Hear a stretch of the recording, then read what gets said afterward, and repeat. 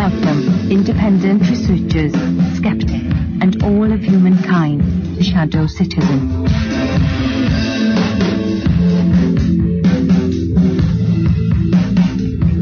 Shadow Citizen will explore the shadows of an alternate reality. Your hosts, Rachel L. McIntosh.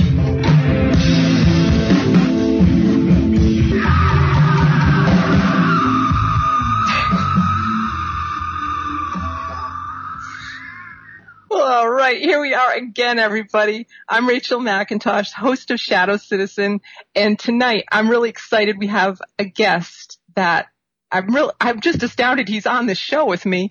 His name's Ken Caldeira, and in the 1980s, Ken held a number of positions developing computer software for clients in New York's financial district, and now he's famous for his world-renowned modeling on global carbon scale, marine biochemistry, and chemical oceanography, including ocean acidification and long-term evolution of climate and geochemical cycles. Most recently, he's recognized for his climate intervention proposals and energy technology. You may recognize his name because he was the lead author of the UN's Intergovernmental Panel on Climate Change, IPCC AR5 report, and was the coordinating lead author of the Oceans chapter of the 2005 IPCC report on carbon capture and storage.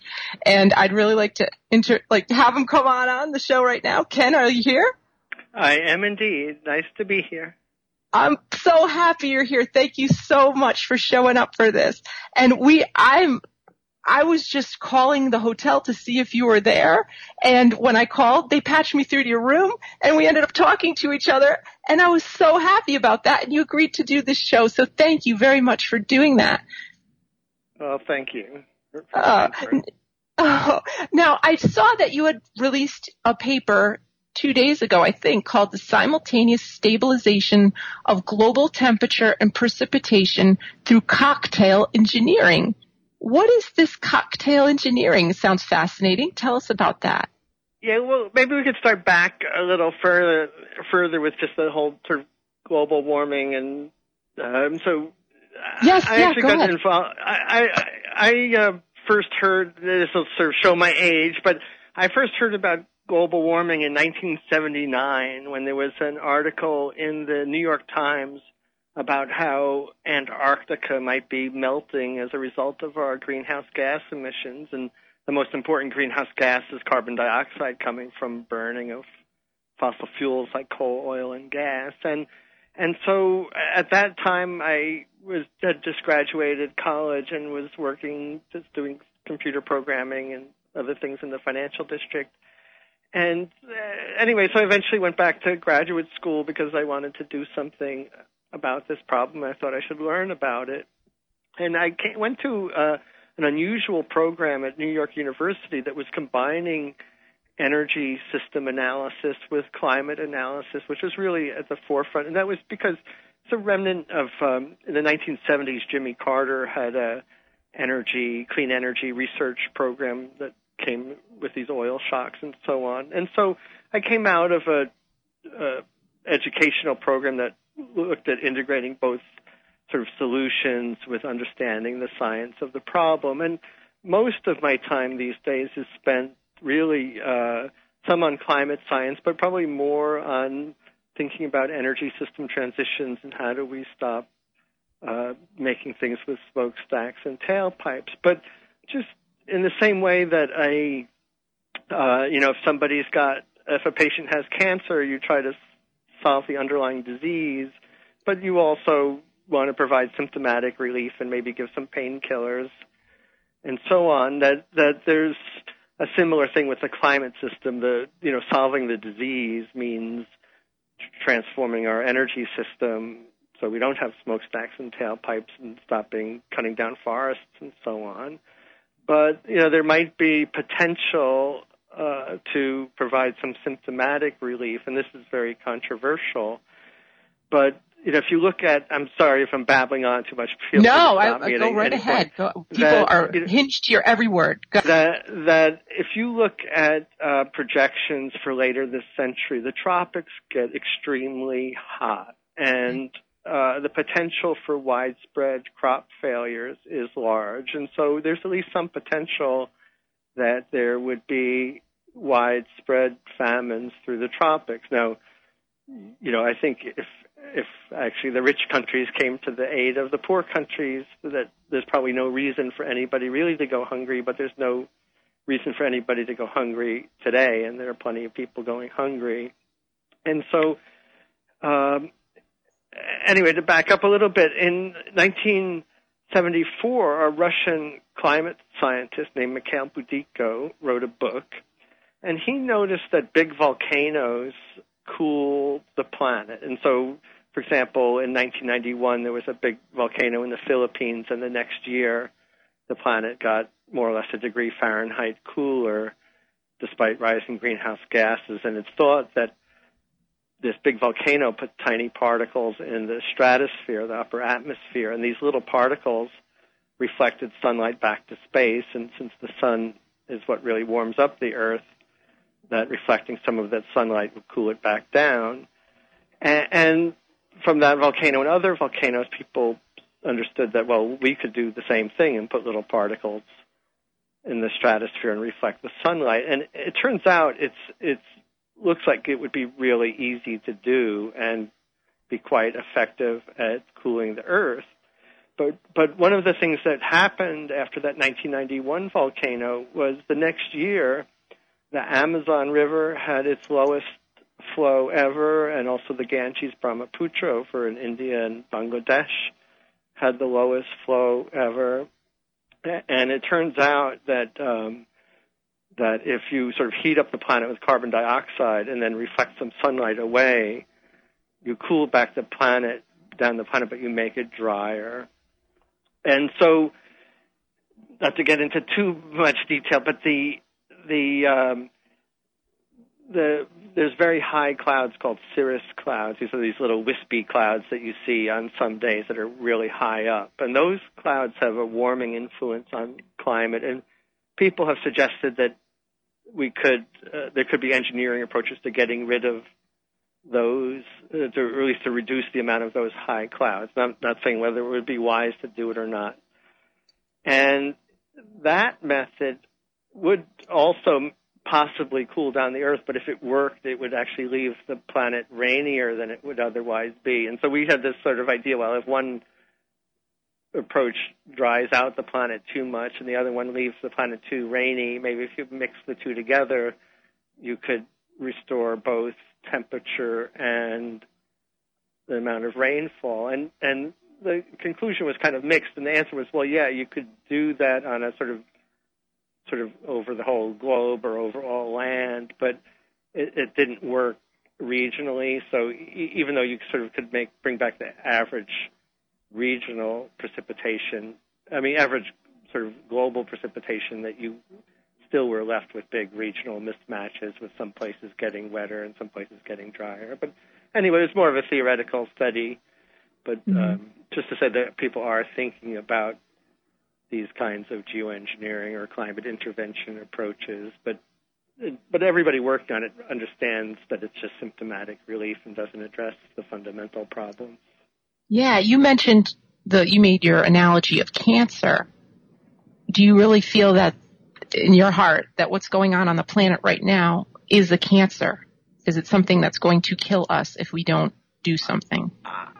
There's scientists with a wide range of different views about how bad climate change will be. And I think that, one of the things I study is ocean acidification and the effect of our carbon dioxide emissions on corals. And I think, we're already seeing coral reefs bleaching throughout the world. And, I think most coral scientists now believe that within a few decades, if we continue current patterns of emissions, that, well, there might be a few reefs hanging on, they won't be sustainable, and there'll basically be no sustainable reefs left on the planet. And I think the coral reefs are the things that are getting hit by climate change and ocean acidification first. And, the question was, well, is the coral reef just like the canary in the coal mine, and are there, is the rest of the biosphere sort of marching behind them? Or is it really that that's the main thing we need to worry about? We did another set of simulations looking at what would happen to Antarctica if we continue burning our fossil fuels. Now, Antarctica will take thousands of years to melt, but if we continue burning fossil fuels, eventually it will all melt, leading to something like 200 feet of sea level rise over many thousands of years. But the rates of sea level rise, maybe not this century, will be sort of on the order of like an inch a year or a foot a decade, which is a pretty healthy, I don't know if healthy is the right word, but a pretty rapid rate of sea level rise. But, yeah, considering I live right on the water, right here in Rhode Island, so that would be a big, big deal, yes. Yeah, so, if you have a foot, an inch a year, that's a pretty, that's enough. Anyway, that's a pretty healthy rate of rise. Let me just say a third study we're working on, which this one's not published, is something we're working on now, is looking at, if you look at where people live today and how that relates to climate variables and what kind of weather conditions people like living in. And then you say, okay, under a climate change world, how many people might be motivated to migrate as a result of climate change. And what we found, people talk a lot about people from Sahel, from West Africa, where many people have subsistence agriculture and it's getting drier and it's harder for people to feed themselves. And that would likely be an area from which many migrants would come. But most of India is already very hot and humid.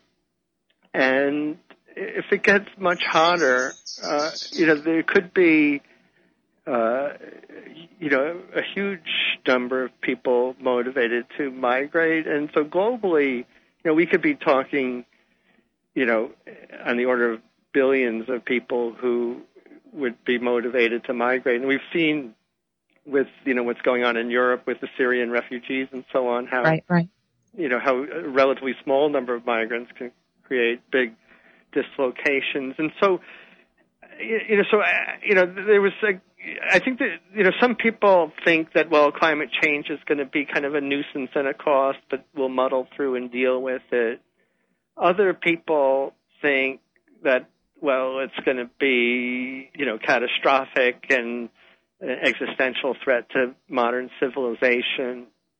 And I guess my view, and some of my colleagues think I'm a little too sanguine about it, but that I think the rich people who live in gated communities might do fairly well under climate change. But if you're a Bangladeshi living on the floodplain, or if you're on a small island nation that's going to get flooded, or if you're a subsistence farmer and you can no longer grow the food to feed your family, for those people, it's going to be an existential challenge. And so one of the questions is, does that existential challenge to disenfranchised people, does that sort of balloon up and become an existential challenge for everybody else? Or, are the rich people living in gated communities going to be able to, get better guard dogs and maintain their gated communities? But anyway, it's not a utopian vision of the world either way. Just to keep babbling, sorry for babbling. It's okay. It's more than okay. I wanted to ask you, though, back to this, the cocktail engineering, because I did read the abstract for it online. And I don't, I'm no expert on this. And I just wanted to ask, what exactly is a sulfate injection? And what exactly is the cirrus cloud thinning, which you sort of touched upon?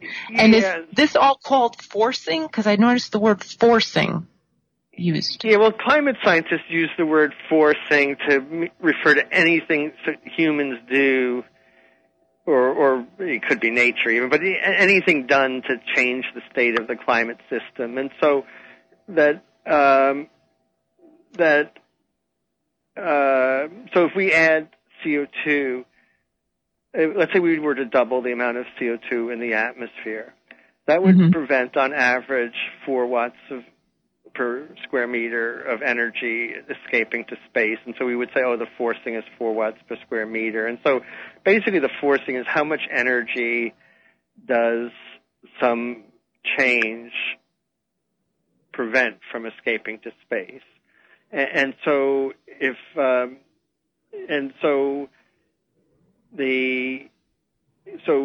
cirrus clouds, those high wispy clouds I spoke about, that if you removed all those clouds, around 6 watts per square meter more of energy would escape to space. So we say, the radiative forcing from cirrus clouds is around 6 watts per square meter. So it's just a term for how much energy is some process or feature keeping, in the Earth system and preventing from escaping to space. And so this idea of stratospheric aerosol injection or sulfate aerosol injection is this is the idea that was first proposed by Russian climatologist named Mikhail Budiko in the 1970s. And he noticed that after big volcanoes, the planet cooled off. Right. And so he basically had this idea of doing what big volcanoes do and putting aerosol particles in the stratosphere. And so this is now known under different names, but sulfate or stratospheric aerosol injection is one of those. And then more recently, so since that time, people have thought other ways to tinker with the climate system. And, and I would just say that all this is going on inside of models and not the real world. And good. I was just going to ask, are we all on a computer, or are we doing this like flying around and how's it? Tell me about this. It's all going on inside of computers, but people do want to do outdoor experiments, of which hasn't really happened yet. And so, and this is obviously controversial, and maybe we can get into this later. But just to go through the other idea of seeding cirrus clouds, and I don't really fully understand the mechanisms by which it would work, but again, there's some idea would be to do some cloud seeding to make the particles in the cirrus clouds bigger so they would fall out faster. Okay. But I would say, everybody should have concern. The problem is we're tinkering with the climate system by releasing carbon dioxide and methane and a bunch of other things. And the idea that we're going to fix things up by tinkering more with the climate system, typically when we interfere in complex systems, we tend to screw things up and not make it better. And so the idea that these approaches would actually help, I think they might help, but I think things would need to get in a pretty bad state before we want to take the risk. Okay. All right. So I know that every day there's 6 million gallons of jet fuel used. What sort of volume would we be talking about when you're doing these on the computer? It's all theoretical at this point. What sort of volume would you be injecting into the atmosphere if we're using 6 million gallons of jet fuel to get flying around every day? What do we talk about volume for this type of? So I think each year you would need to put up an amount of material that, if you thought of a giant cube where the length of each side of the cube might be the length of a football field, that's about the amount of material that you would need to put up each year. And the amount of, if you did it with airplanes, the number of plane flights would be equivalent to a few percent of current commercial aviation. So basically you're talking about a couple of percent increase in the number of flights. And it's thought that, nobody knows the exact amount of money that it would cost, but, something on the order of $10 billion or tens of billions of dollars, which is a lot of money, but converting our energy system is on the order of trillions of dollars. So, you're talking about an effort that's like 1% as big as the effort we would need to transform our energy system. Are we going to end up doing both, though? Or do you think we're just going to focus on the climate stuff and still continue what we're doing? Or are we going to end up doing both anyway? I think, while we are building some wind turbines and solar farms and so on, the percentage of energy that's coming from fossil fuels today is almost the same as what was coming from fossil fuels 10 or 20 years ago. And the rate at which we're converting our energy system is at least a factor of 10, and probably much more than a factor of 10 too slow to really properly deal with the climate problem. And one of the problems is that humans, just our psychology, we're not that good at investing in avoiding bad outcomes, but once something bad happens, we're willing to do a lot. And so, one scenario is that we basically continue doing almost nothing about climate change until there's something catastrophic. And then, maybe we start deploying these, we meaning society starts deploying these symptomatic relief efforts and then gets serious about transforming the energy system. But we're certainly not serious enough about energy system transformation right now.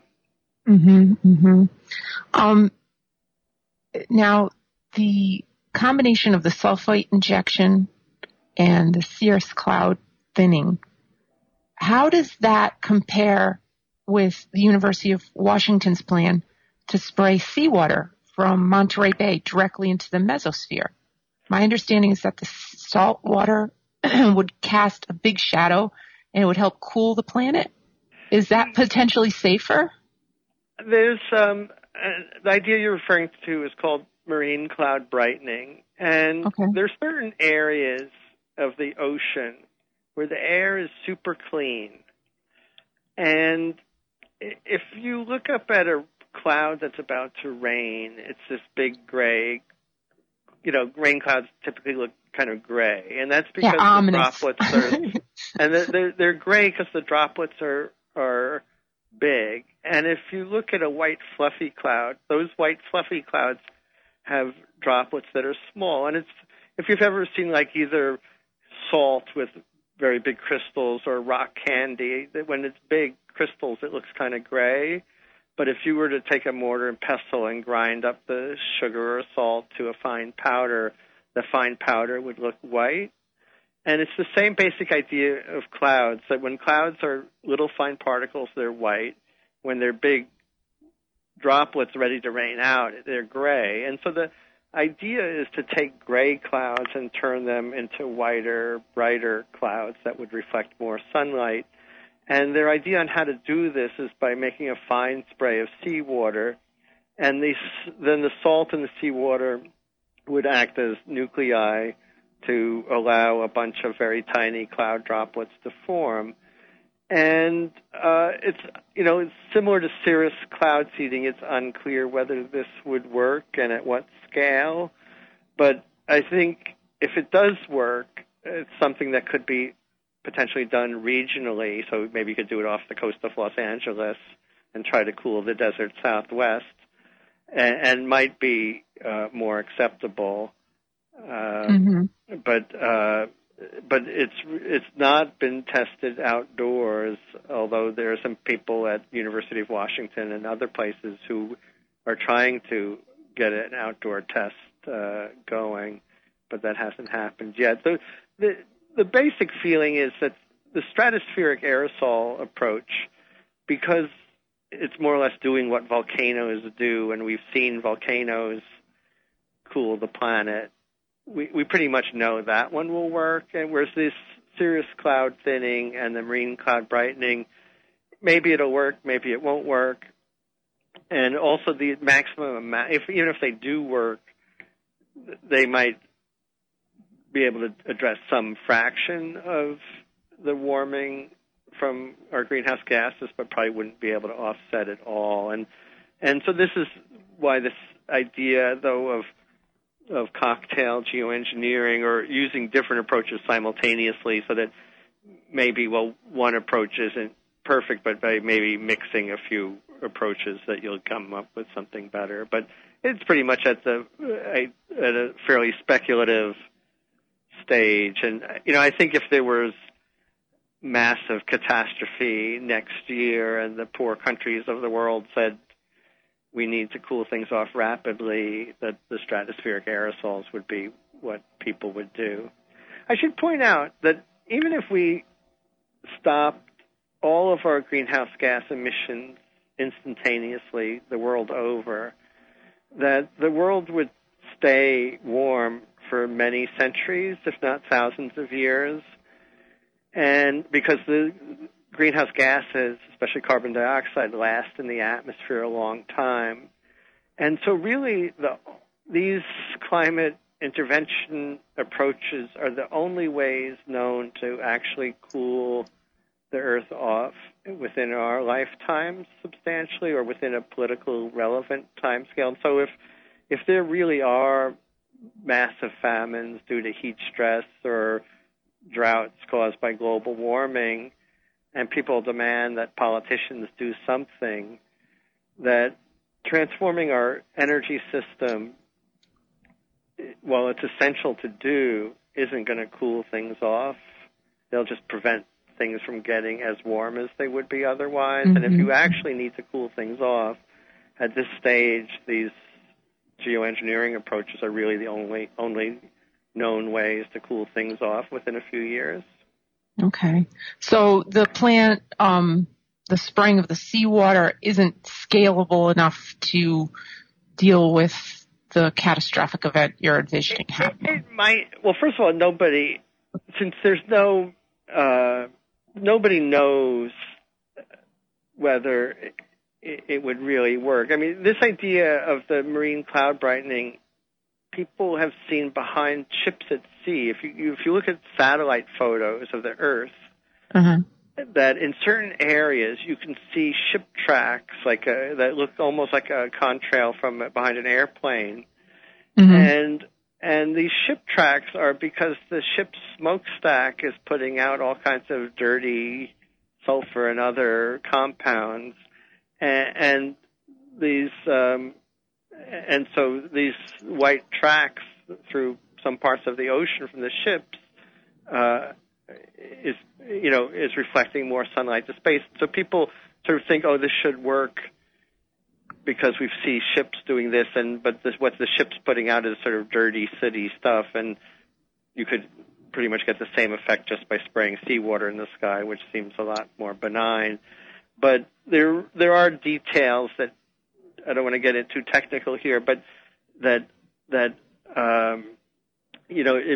clouds are kind of tend to be updrafts, and maybe right where there's this updraft you create a cloud, but maybe it's darker next to it where the air is coming back down, and are you really cooling things off? And so, I mean, it probably works, but probably is limited, and nobody really knows because nobody's ever gone out and really tried to do it. Mm. So, all right, so nobody's gone out and done this before. This is all theoretical as far as you know, what you're talking about. Yeah, this is all there was I think the Russians did some little demonstration of something, but, all the kind of stuff that I'm talking about here is done in climate models. Mm-hmm, mm-hmm. Okay.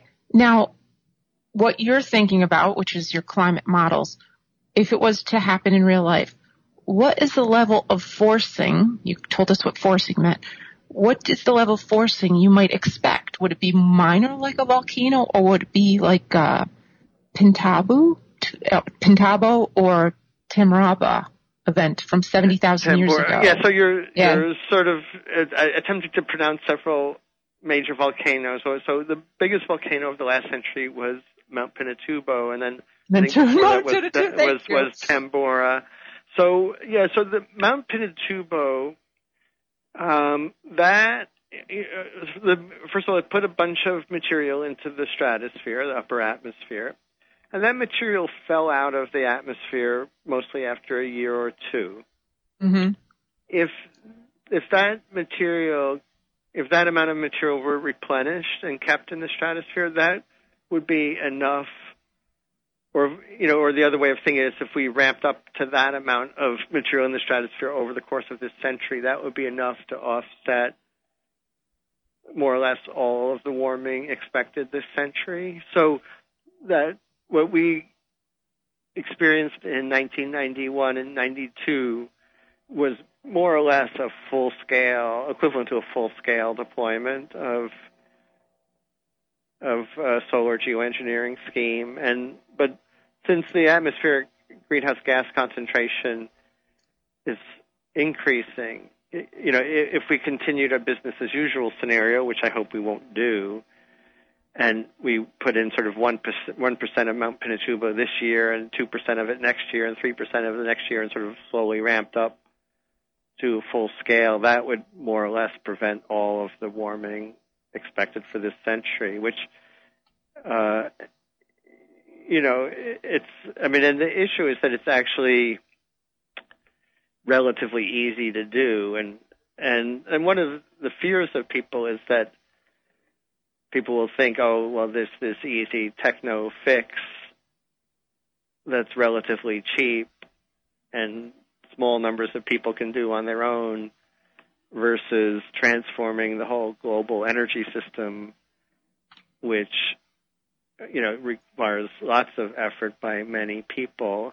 And I think really this framing as an either or is a false dichotomy because, I think everybody agrees that if you don't transform the energy system and you keep building up greenhouse gases in the atmosphere and then you keep building up the amount of particles in the stratosphere to try to offset that sooner or later that's going to lead to a bad outcome. That's sort of like thinking, I don't know, you're going back to the cancer metaphor that it's, I can still smoke cigarettes and et cetera because, if I get cancer, I can always have morphine to make it not so painful. That's just not a way we want to conduct our lives, I don't think. Right.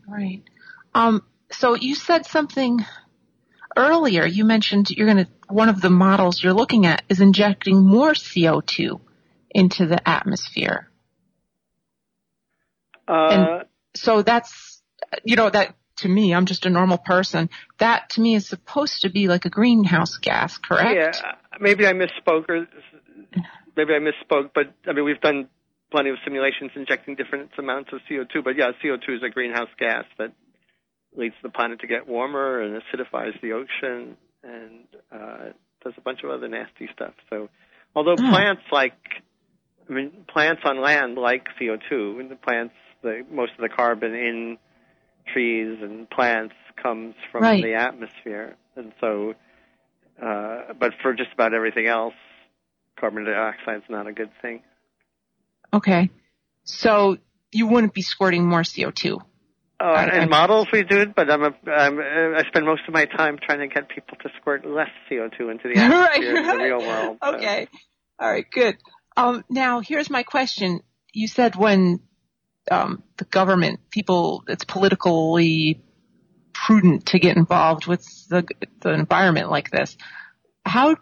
When do normal citizens, the normal people, get to know what's being proposed, and how will they be alerted that this is going to happen, or that they have any sort of say in what's going to happen? Yeah, so this is a big and complicated area, and an area of active discussion by many people. One can say about what ought to be and then what might be, and those might not be the same things.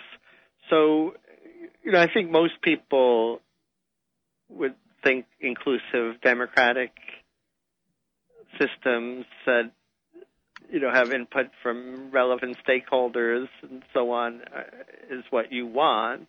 Now, in the real world, governments are often not particularly responsive to the needs of the citizens, and how do you actually get consultative, consensual decisions made on controversial things is not straightforward. There are people, like there's something called the International Risk Governance Council, who have previously worked on mostly nuclear weapons issues, and they've turned their attention to this question about how do we manage risk in this area and international cooperation. There are also people who are social scientists thinking about governance structures and environmental treaties, thinking about how these decisions should be made. Now, I'm a physical scientist and not an expert on governance, but one of the things we do see in the real world is that not everybody follows international law, and so the United States, along with this coalition of the willing, invaded Iraq even while the UN was still doing its processes looking for the weapons of mass destruction, or Russia recently took Crimea in contravention to international law. And so, big, powerful countries do things that they perceive to be in their national interest, regardless of whatever governance mechanisms might be in place. And so, I think if push comes to shove and things get really bad, governments can just ignore international law. Now, but I think governments won't want to do this. I think because whoever starts toying with the climate system, if somebody gets a major hurricane or drought or whatever, they're going to blame whoever's tinkering with the climate system. And so I think powerful countries are going to want other countries to do it. But you can imagine if Ghana and Sub-Saharan Africa or broader regions of Sub-Saharan Africa are undergoing drought and famines, that if the United States or China or Russia or one of the other big powers really wanted to deploy a system, you could imagine them saying wink, wink, nod, nod, and getting poorer countries to do it as their surrogates. Or anyway, you could imagine different scenarios. Climate change via proxy. We do a lot of stuff via proxy. Yeah, well, sure. Just because I think nobody wants to get I don't think anybody's. You could just imagine that some countries started doing solar geoengineering the year before Hurricane Sandy hit New York or Katrina hit New Orleans. That the natural thing would be to blame whoever is tinkering with the climate system, and so I don't think. So I think lots of countries might end up wanting some other country to do it, but I have a feeling that nobody really wants to take the blame and responsibility for it. I mean, the best thing, of course, would be, the United Nations is not a perfect institution, but some kind of body that would be more representative and more inclusive and make a well-informed decision consensually would be the ideal. But I have a feeling, just given how the world works, eventually somebody who's powerful enough who wants to do it might just do it. Is it possible that somebody was testing or doing experiments with the weather around the time of Hurricane Sandy? No, because in order to do these things, you need a fleet of airplanes, and you need to be putting out all kinds of aerosols, and scientists would, it would be observable both through normal military intelligence channels and also scientific observations of aerosols and so on. So it can be ruled out that anybody's doing this already. All right. So if what you talked about, getting the levels of however we want to do this aerosol injection, getting up to that Tambora level, and you said in your one of these plans that you were hypothetically talking about, you do it like you stagger it instead of just dumping out all at once, a Tambora type of event. I'd like it to be as continuous as possible and spread out. And, people are starting to do simulations looking at specifics of how you might deploy it. But basically you'd like to produce some kind of even layer of particles and, avoid kind of clumpiness in it. And so you'd like to probably have a bunch of airplanes and spread it out pretty widely. Mm-hmm. And ideally, you'd like everybody on the planet to be in agreement on this so that the whole planet is kind of moving in the same direction weather-wise. You don't have these although, patches.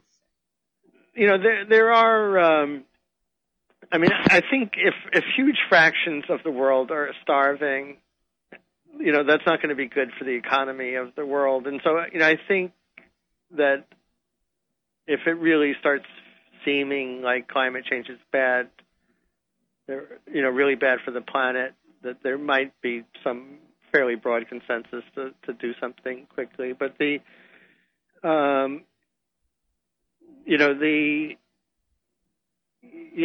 while you'd like everybody to participate in every decision, every day we're subject to this, other people make decisions that affect our lives that we get no input on, and right. But of course that's not good.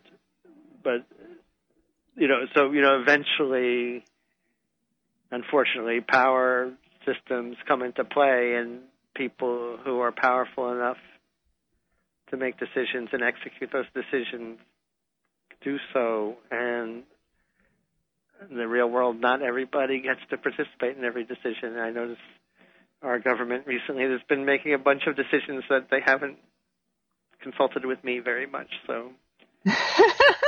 Yeah, good point.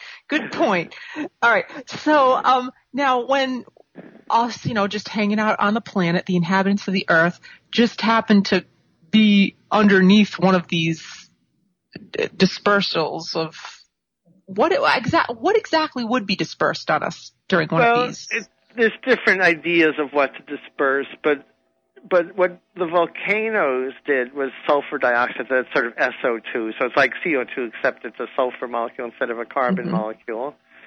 And then that gas, that's actually released as a gas, and some of that gas makes it up into the stratosphere where it oxidizes into a sulfate particle. And actually, when it's surrounded by water, it really becomes intense sulfuric acid. And so it sounds pretty nasty, and it is pretty nasty. But that's what the volcano did. And so so one of the proposals is to put up this SO2 gas, or there's other hydrogen sulfide or sulfuric acid. But there's other ideas for other particles, and the engineering of it would be a little more difficult, but would probably be better for stratospheric chemistry. So, for example, David Keith has proposed putting up tiny particles of calcium carbonate, which is the material that coral reefs or seashells are made out of, or even there's little nanodiamonds, little micro bits of carbon. And these things would probably be better for Earth's climate system and the atmosphere than sulfur. But there's been more attention to sulfur just because that's technically easy to do, and that's what volcanoes have done. But almost any little particle of the right size would do the job. Okay. All right. So the choice between sulfuric acid and calcium carbonate, I'd likely want calcium carbonate myself because I don't know, because it sounds a little more palatable. I mean, I brush my teeth with baking soda, for goodness sake. So, and also that calcium, just like a little side effect that might be concerned that putting sulfur in the stratosphere damages the ozone layer, and the ozone layer helps protect life on this planet. Yeah. And calcium carbonate has the opposite effect of helping restore the ozone layer. And so, there's plenty of reasons why you maybe would like to use something like calcium carbonate. The thing with the sulfur is you can emit it as a gas, and then it disperses and then oxidizes to form particles of the right size, whereas to actually disperse the calcium carbonate and prevent it from clumping and all this is more challenging. Mm-hmm. But, people are starting to think about how you might do that. Yeah. Now, as you know, I'm on this show, Shadow Citizen, on American Freedom Radio, and I'm bumping into all sorts of people that have got all different opinions about geoengineering. And I just want to ask you something, and I want your real opinion about this. Okay. This is what some of the things that people have been sending to me. And here's my question too. Why does aluminum have to keep showing up in these geoengineering things? Like, what does aluminum do to make geoengineering work? So, I would say the people who talk about aluminum, there's some conspiracy theorists out there known as chemtrailers who talk about aluminum a bunch. But, Mm-hmm. Aluminum has been mentioned. Almost any particle that's small enough will have a similar radiative effect, because basically you just want little particles that will scatter sunlight back to space but that will let Earth's heat go out to space, and so their little particles will do that. And alumina particles were, another thing that could do it, but I don't think it's not been a focus of much research. Okay. Because, I think I've seen these studies, they look very legitimate, that the healthy effects of aluminum are not very good. You get problems like neurological problems like Alzheimer's and dementia, and they're not good for crops. And then on top of it, Monsanto has developed a seed for aluminum resistance. And I don't know, so they must have known that this was going to be coming at some point. So can you comment on that? Aluminum is one of the most common minerals in Earth's crust. That Australia, to a large extent, is a giant block of aluminum, and that if you reach into pick up almost not any rock, but many rocks, it will contain a bunch of aluminum, and so it's not just this element being present. It's not so much an issue as to, but what form it's in. And is it, bioactive or what? But I'm not an expert on this. But I'm just saying that the focus has been mostly on sulfur, and then people have been thinking a bit about other particles like calcium carbonate. And I think people have looked at aluminum just in terms of sweeping through what are the sort of radiative properties of different compounds, but it's not a focus. I'm at a meeting right now, and I think I heard the word aluminum once. Okay. Nobody's proposing really putting aluminum. Oh, good. That's good. How does aluminum then get in the rainwater? Because here in Rhode Island, where I live, there is a bill that's being passed around, an anti-geoengineering bill. Basically, they're trying to license people that are taking off in airplanes and spraying chemicals so that your wedding day doesn't get rained on. And, it's one of those things. I think it's a way for the state to make some money, but, I think it's also a way to try to curb the practice of geoengineering in general. And, I had my water tested when I heard about this whole bill, because I didn't even know what the heck this thing was about. So I had my rainwater tested, and it did in fact have sulfur in it. It had aluminum in it. It had barium in it. And it had something else in it. And I was like, how did this even get here? Yeah, well, it's probably the mineral dust for the most part. Okay. So let's separate a few things. There is cloud seeding, and that's often used as silver iodide and chemicals like that. And so in California, they've been seeding clouds for the last half century to try to get more snow on the mountains. I think mostly for having more water in the reservoir. But there's a set of conspiracy theorists who believe that your normal contrails behind jet airplanes are part of some nefarious secret spraying program, and it's hard to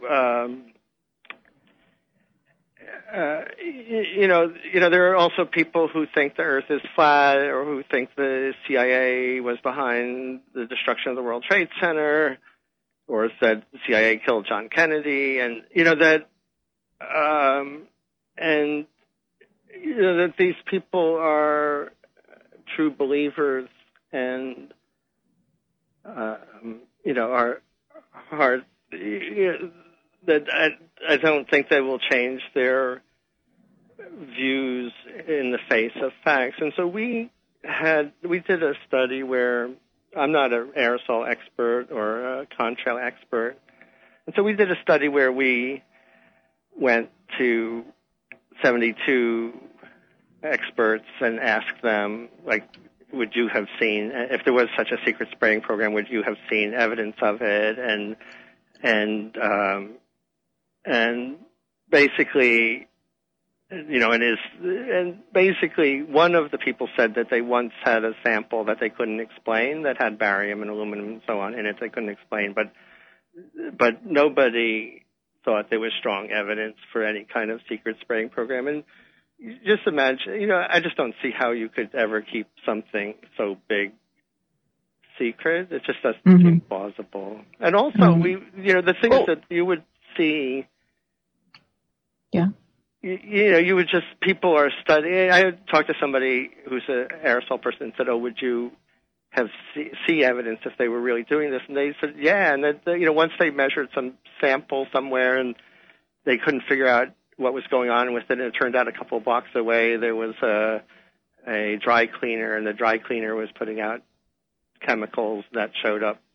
And so I think these things, many of them are just ordinary natural background. Some are industrial, but none of them are indicative of any kind of secret nefarious plot. Right. How long does it take for something like the sulfur that was in my rainwater to be up in space or the atmosphere, and how long does it take to come down as rain? Well, could it be yesterday, or could it be? Yeah, well, sulfur, there's, if it's in the lower atmosphere, it was probably there for a few days. Things that are in the lower atmosphere typically rain out within a week or so, 5 days or a week. Okay, that's good information. Things that are in the stratosphere takes a year or two. So basically down here, rain cleans out the atmosphere pretty fast. But, let's say how could, sulfur, there's a lot of sulfur in seawater. There are sulfur compounds coming off from plankton, and, there's... good point, because I do live right here next to the water, next to the ocean. So that could have been sulfur that came from, from plankton in the seawater that gets rained down on you. It's not, anyway. Yeah, no, I appreciate taking the time, because how long has this been floating around? You gave me some good answers there. A couple days if it was just low level, or if it was up high, it was like a year. I'm actually just guessing too. I have to say I'm not an expert on that, but I know that. No, but that was good because you made me feel better. But so I know that rainwater, when water evaporates, it takes typically 5 days or a week for it to rain back out, and so that's a kind of characteristic time scale for sweeping things out of the lower atmosphere. Now, here's another thing. I heard that when physicists gauged their knowledge of the universe, it was some study they did, they missed 97% of it. And I watched global warming sort of pause right after getting really terrified about reports about global warming in the 90s. And now it seems we're certain that we know what we're doing, and not talking about modeling, but actually going out and doing it and now we're going to put more pollution, more CO2 or more sulfuric acid in the air. And that's tough for a lot of people to swallow. I'm going to hope you come back after the break and answer some more questions with me. I hope.